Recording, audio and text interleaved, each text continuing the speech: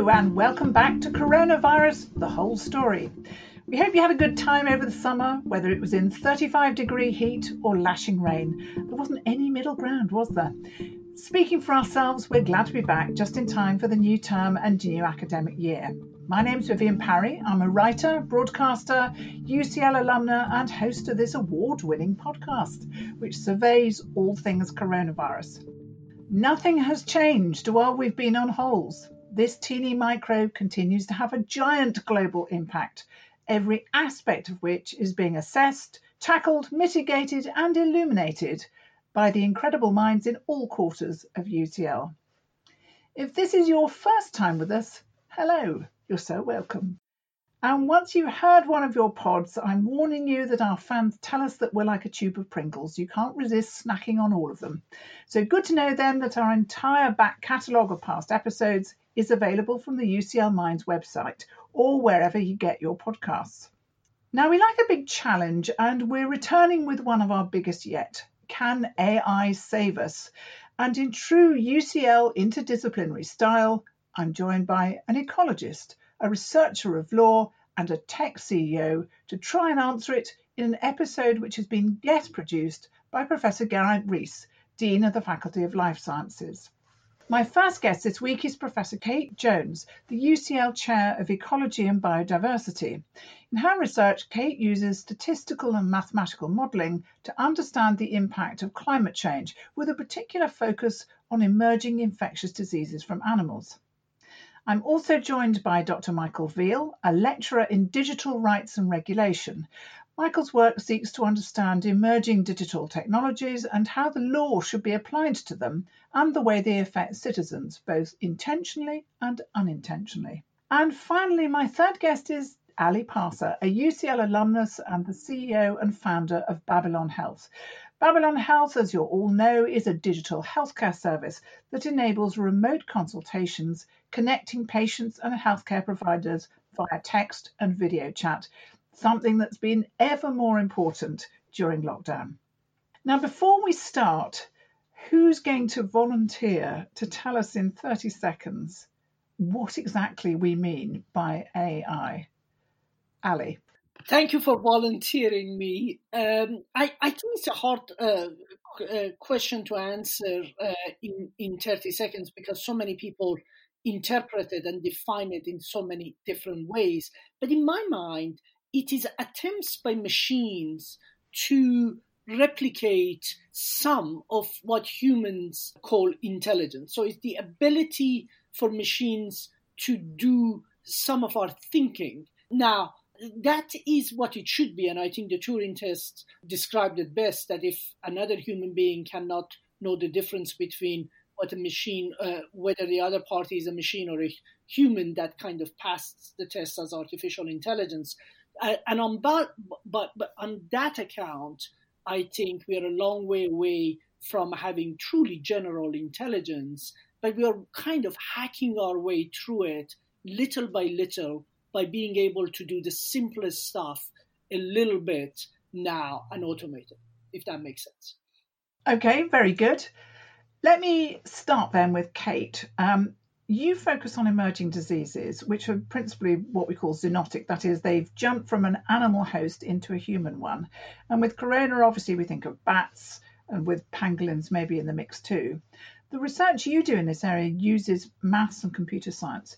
What kind of tools, first of all, do you use in your work and how do you build them? So thanks for having me on. It's a pleasure to be here. I look at broad-scale patterns across the globe to understand how and when these kinds of diseases emerge into the human population. So it's an incredibly complex system. So you have to think about how climate change, how anthropogenic activities, human activities like land use change, building cities, agriculture, changes the patterns of animals present, and then the viruses or other pathogens present in the animals, and then how that changes the likelihood of spillover from animals to humans, and then how likely it is from a human from a pathogen to get from a human to human and spread around the world.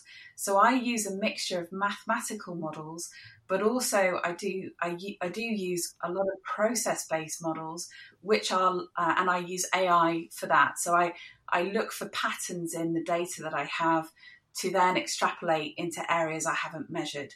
So I use AI in that way, combined with mathematical models, to understand and predict what's going to happen next. And this is it a learning AI? In other words, you set it up to look for particular patterns and then it develops and sees further patterns? Yeah, so give you an example with Ebola. We've been producing predictive forecast models of Ebola about where and when we would expect spillovers to happen. So the first stage of that is where the pathogen is in the animal populations. So I would look at where these animals have been found in the past, records online and in lots of different databases, and correlate that with their habitats and where they live. And so for areas that have not been surveyed, I can then use a prediction, an AI prediction of where those animals might be. The other way that I can do this is my experiments, and I've been developing methods for automatic monitoring of populations of animals so that I can use AI to recognize images from, say, camera traps, the cameras you put out in the environment. You get all these images back, and I can recognize what species is present in there in using an AI process. And I've also been using audio as well. So bats use echolocation and birds make sounds. You can use those sounds to build recognizers which can automatically go through the recordings that you make. It's fascinating because, of course, we're all using AI on our phones all the time, which people perhaps don't realise. But, when our photos are sorted for us, that's an AI function, isn't it? So are you using AI to recognise particular kinds of animals that might be a special transmission risk? Yeah, we've got several different projects across the world which are looking at how human activities are promoting disassembly of ecosystems. So that means changing the animals that are present. And we're finding that if you change habitats into more human-dominated places, they become the animals present are more likely to give you and pass on these zoonotic diseases. So we've been setting up kind of grids of sensors in different countries, in different areas, along gradients of human pressure. So we would have camera traps and audio sensors, and then we have like petabytes of data to go through. And we've been using AI to process that information to understand how ecosystems change when you have lots of human pressure, and then what that means then for spillover. So bats are always, perhaps rather unfairly for us lovers of bats, implicated. But of course, SARS came via civets, and MERS came via camels, I think. So are there any particular species that you are always on the alert for? And what's it telling us now about emerging diseases? Bats do have a really unfair rap, to be honest. There are lots of different species which are responsible for spillovers, and rodents are also one of them. But I think I would be more comfortable, instead of blaming certain taxa, be looking at our own activities and how we're changing the landscape to promote species which can survive in those landscapes. So very odd landscapes, like London is a very, very odd, heterogeneous landscape full of concrete, but also parks. It's a very strange place to survive. And those kind of activities change the species which are then present in the area. And it turns out that it's those city-loving, the agricultural-loving species which are a more risk to us in terms of the probability of spillover of a pathogen into us. So it's those kind of synerbic, these city-loving, human-loving animals which are of more problems, which include passerine birds, rodents, and some bats. So we do try and think about how to monitor those species using these remote AI-enabled sensors. Luckily, the one thing that Londoners know is not to hug pigeons. So what particular diseases are you most focused on and you most concerned about? I think the problem with zoonotic diseases is the unknown nature of the diversity out there. So I wouldn't like to pin my mask to any particular pathogen. I think we need to set up proper surveillance systems and invest, in fact, huge amounts of money in understanding what viruses and other pathogens are out there in the animal populations. But crucially, we need to understand how our actions are changing ecological systems.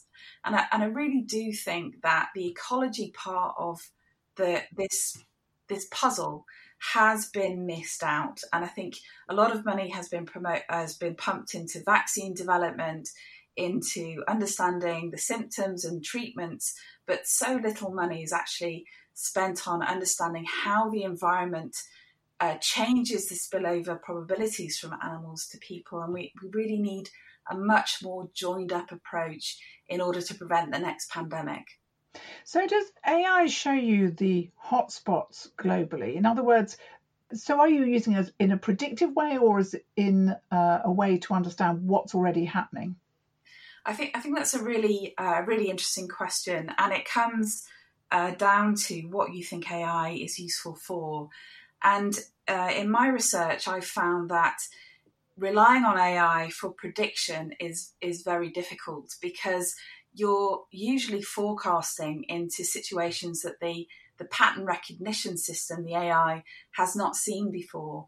And these underlying processes are very difficult to model in a pattern-based analysis. So I've been using kind of both the AI part where I don't have the information that I need to fit, but I then feed that into a more mathematical model, because then I can control the actual processes which I think are operating, and then make a prediction and a forecast. So, for example, one of our latest analyses is on Lassa fever. Lassa fever is a hemorrhagic fever like Ebola, and we've been showing that land use change and climate is a really good predictor of the number of Lassa cases, and we can use that to predict 3 to 4 months ahead what the size and shape of that epidemic is going to be like. And so that's a really novel way of trying to understand, using environmental data, AI, and these mathematical processes to understand and make informed decisions for the governments involved. Here's a big question for you. Do you think AI could have predicted this pandemic? AI, perhaps not, but we certainly could have done this. And it's not a shock this has happened. And we've been talking, myself and my colleagues have been predicting something like this would happen for at least 20 years. So it's not a shock. And this area of Wuhan, where this disease has emerged, has been flagged as risky for over 10 years. And in 2019, it released 3 papers which pointed this out. So I don't think it's that hard. I think it's a policy problem. And I think we need a much more joined up approach between public health, ecology, agriculture and agricultural development and vaccine development and forecasting. So I think, I don't think it's a shock. I think it's a missed opportunity. Fascinating. So Kate has explained the great power of AI, particularly to predict the shape and size of outbreaks, as with Lassa fever. But it's your job, Michael, to understand how it can be used responsibly. How do you go about evaluating new AI tools in terms of their potential to help or to harm society? That's a really good question. In many ways, we start by looking at law, ethics, fundamental rights, and human rights. The core part, I think, with AI is not to be dazzled by the technology. You have to very carefully and with care look at the business models, how any use fits into what the public agency is trying to do, or what a certain business is trying to do in both the short term, but also the medium and long term. We see that there are different roles of AI that they can have immediate political effects. So we can look at the use of, admittedly, it was only linear regression and multi-level modeling in the exam result algorithm from Ofqual in the UK, which caused an immediate political explosion. But we can also look at the use of AI to profile people online or in physical environments, and to create power for big platforms like Google and Facebook over the medium and long term. So it's important to not lose track of that aspect and how it interplays with the broader systems. And can we talk about the track and trace scheme, which has been causing all sorts of issues by itself? Has it been helping to stop the spread of the virus? So I think it's certainly an idea of, I think if what you mean by that is the technology side of track and trace. So definitely contact tracing is a crucially important tool. Yes, no. It's the tech side I'm thinking of. Yeah. So early on in the pandemic, I was working with colleagues, particularly in Switzerland and Belgium. And we were responding to the notion that many countries, particularly Singapore, Hong Kong, and also China, had taken very technological routes to dealing with a pandemic or an epidemic then. They were using large linked data sets. Many of them were trying to use telecoms data or Bluetooth data from mobile devices to augment or even or play a large part in contact tracing efforts. Now, the concern that we had there is that take that to many countries in the world that have probably greater respect for fundamental rights, and citizens are mistrustful. AI has been misused, and it has caused problems and anxieties and concerns around discrimination and transparency. So our role there was to say, could we build a kind of system that would help contact tracers, but which would put privacy and human rights first? And we did this quite early on with researchers. We effectively built something that public health authorities could use in apps for Bluetooth connections between phones to see if a phone had been near each other, but it would have the quality that no data about you would be leaving your phone. So it could be done without creating a large central database of who saw who. The worry with that central database, I think, was exacerbated during COVID because of the great uncertainty. Nobody really knew if technical interventions will work or many of the qualities of this disease. And you could anticipate that if governments had access to really large, what's called social graphs, networks of who saw who in society, that could, in the wrong hands, become quite a coercive tool to allow a government to send certain people home or allow certain people out of their houses in a very orchestrated way that could really have effects on many groups, persecution and the like. So we were very concerned about that. Is there any difference, apart from in scale, between the kind of track and trace systems that, shoe leather epidemiology has done, since the time of John Snow, for instance, very sensitive sexually transmitted disease, and something like this COVID tracking? Is there a fundamental difference apart from that one of scale? Yes, there is. So the idea that it was never that technological interventions like a Bluetooth tracing system would replace traditional contact tracing.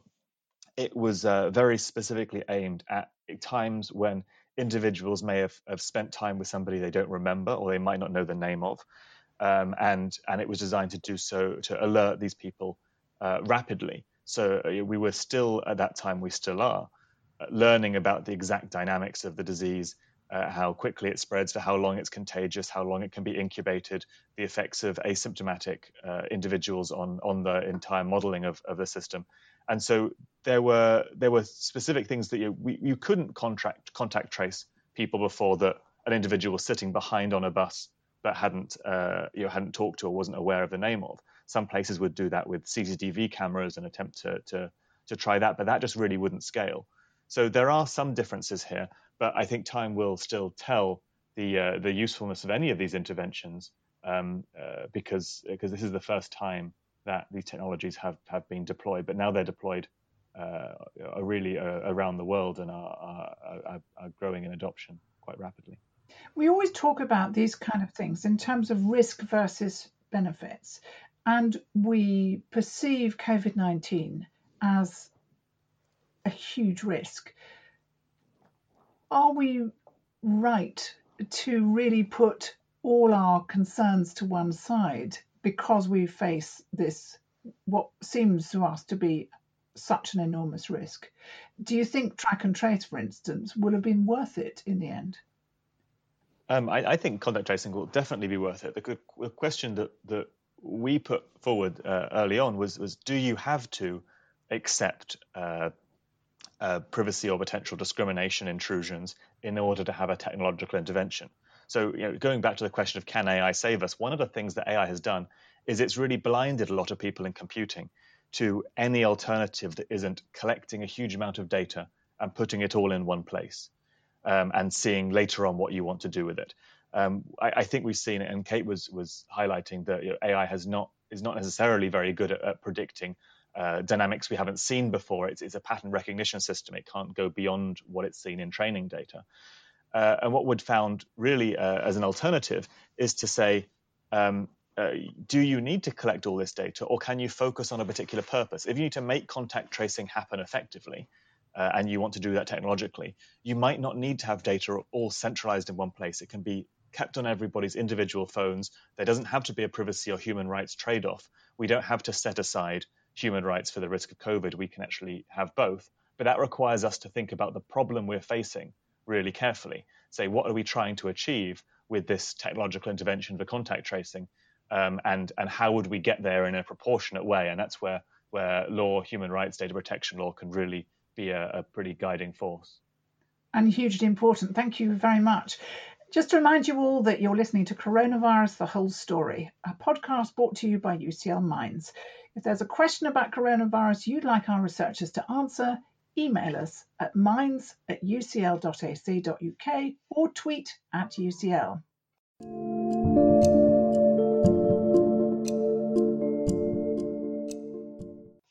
Let me turn now to Ali. You're the CEO of a company that enables remote healthcare at a time when everyone is looking for remote solutions to things we normally do in person.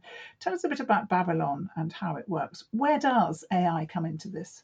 I built a chain of hospitals, and what the insight we came out when we were delivering healthcare in hospitals was that actually if you give people a lot of healthcare up front, you can help them avoid emergencies and crises. And emergencies and crises is what you and I call sick care, which we're usually very good at in most healthcare systems, rather than keeping people healthy.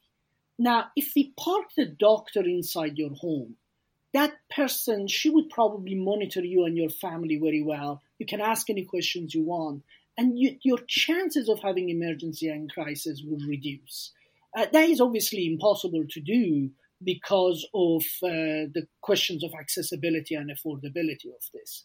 And if you think about accessibility, how do you make it accessible?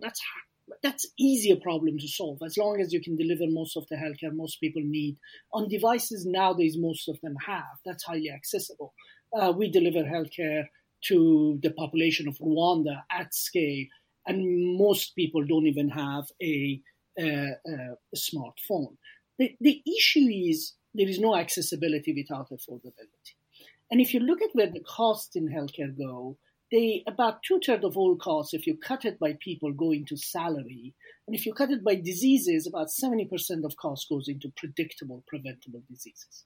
And the role of AI is fundamentally to deal with this issue of how do we, on one hand, automate as much as what expensive, rare resources do in healthcare, to be able to help people to self-manage themselves better on one hand, and only let our doctors and nurses do what are more complex as the jargon in the industry says, trade at the top of their license.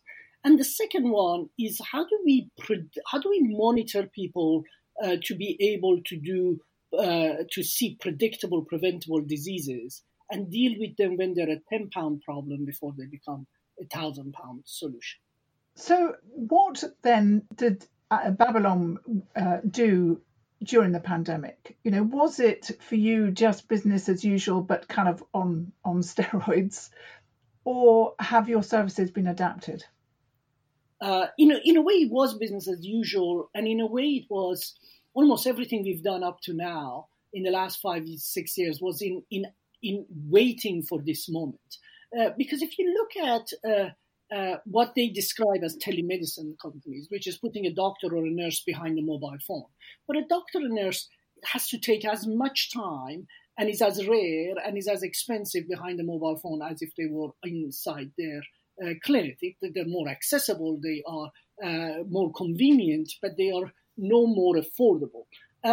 So what you saw is many of these telemedicine companies just had to go and rush and hire more and more doctors and nurses to deal with the excess in demand.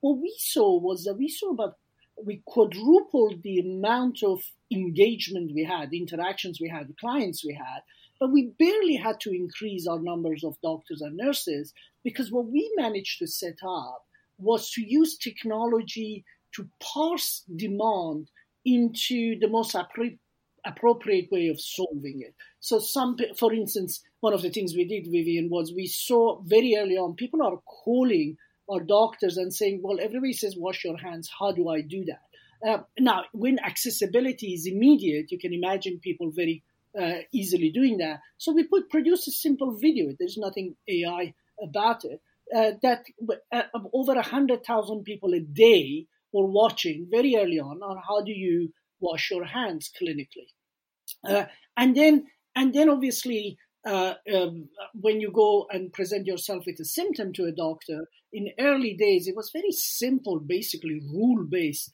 If you have temperature, if you have this, that, the other, then you have to self-isolate. So it's very easy. There's no AI about this. It's a basic rule-based thing to digitize that and give it to people. And then when they're at home, they need to be monitored. So our technologies monitor them. And if they needed to ask people something, what we found was most of the questions were highly repeatable and highly almost non-clinical.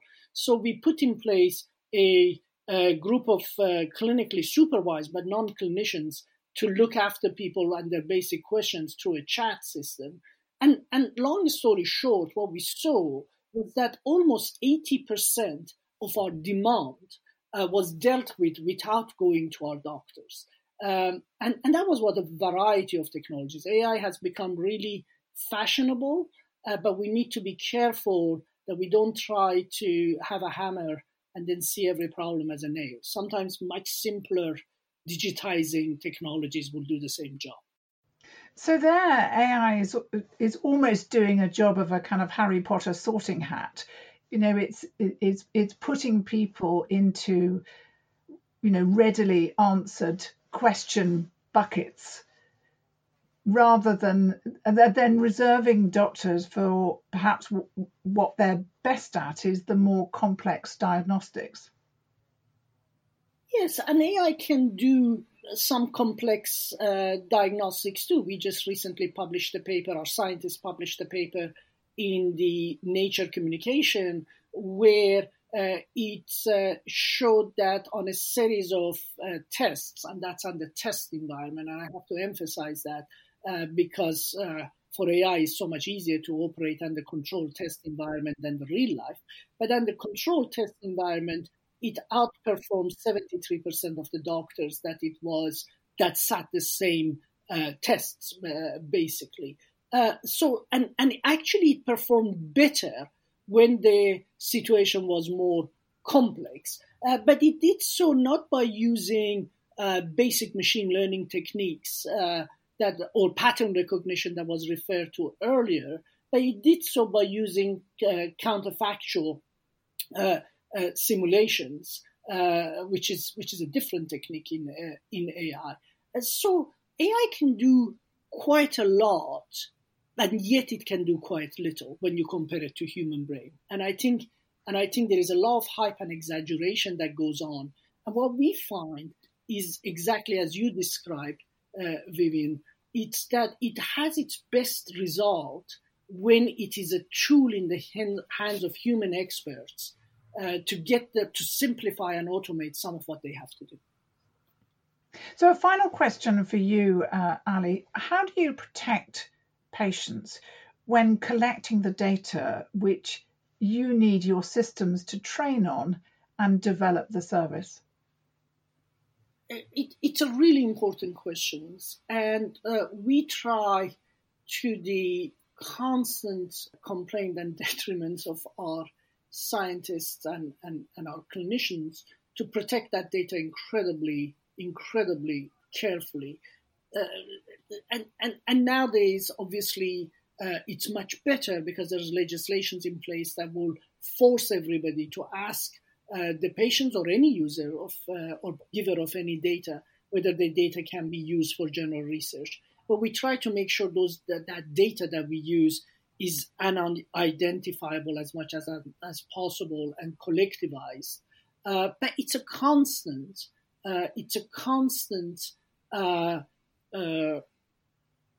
If you wish, pursuit of excellence in this. There is no silver bullet. And I'm glad that more and more people are waking up. The other day I used the tool just to see what Google has on me.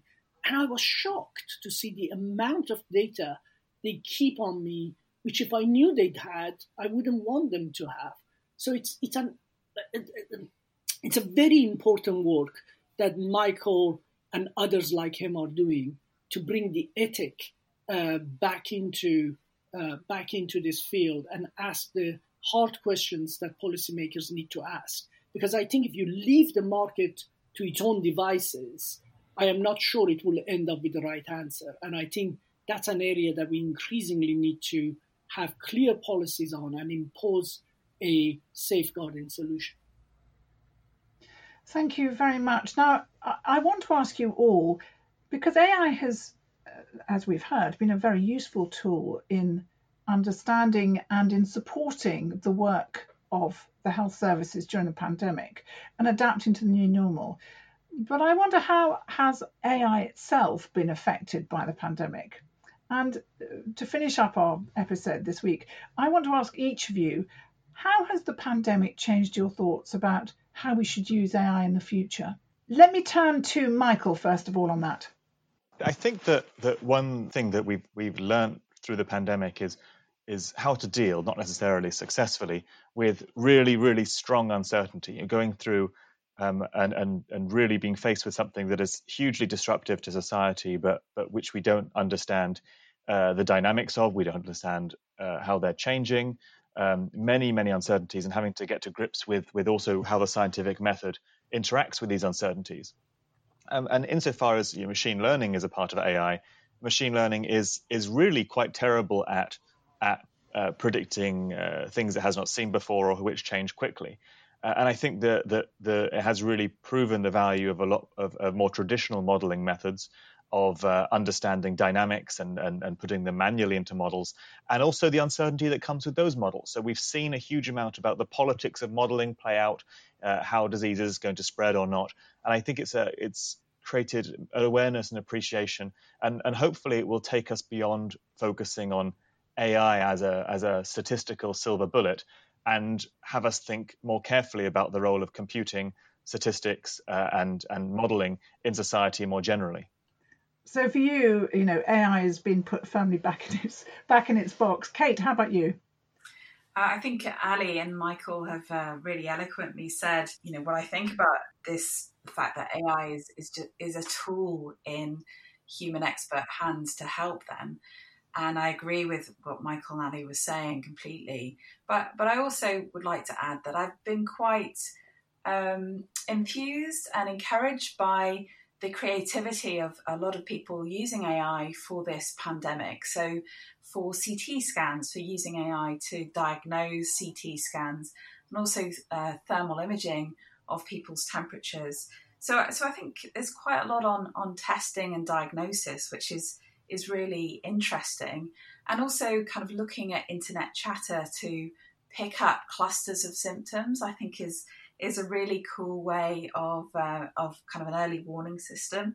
And even like just experimenting with different models and combining different models together. So there was a group in Shanghai who've produced an AI model to kind of rival some of the process-based models from Imperial, for example. And I think that's quite good, really. It's quite good to have different approaches and different thoughts on this problem.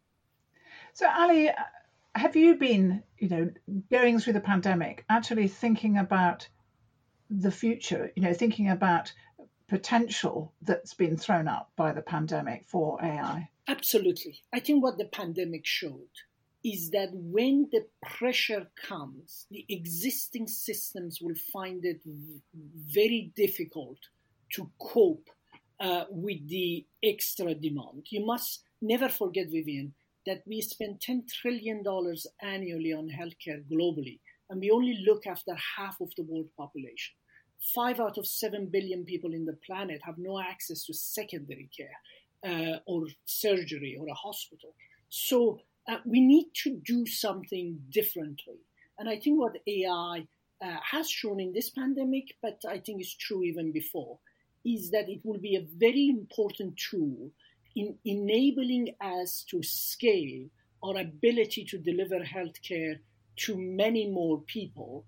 And I think the promise about AI is true about the promise about most technologies, which is at the beginning it will do a lot less than people hype it to do, but eventually it will do a lot more than any of us can today imagine. So I am both encouraged, optimistic, and scared and pessimistic about what it can bring, because it's a Pandora box we're opening, and we better know what we're opening and how to control it, because I think it's going to do far beyond any of our imaginations today can articulate. Well, that's a perfect place to end our absolutely fascinating discussion today. You've been listening to Coronavirus, the Whole Story. This episode was presented by myself, Vivian Parry, produced by UCL with support from the UCL Health of the Public and UCL Grand Challenges, and edited by the splendid Kerys Bradley. Our guests today were Professor Kate Jones, Dr. Michael Veale, and Ali Parsa, and the episode was guest produced, a first for us, by Professor Geraint Rees. If you'd like to hear more of these podcasts from UCL Minds, subscribe wherever you download your podcasts, or visit ucl.ac.uk/coronavirus. This podcast is brought to you by UCL Minds, bringing together UCL knowledge, insights and expertise through events, digital content and activities that are open to everyone. Looking forward to meeting you all again soon. Bye for now.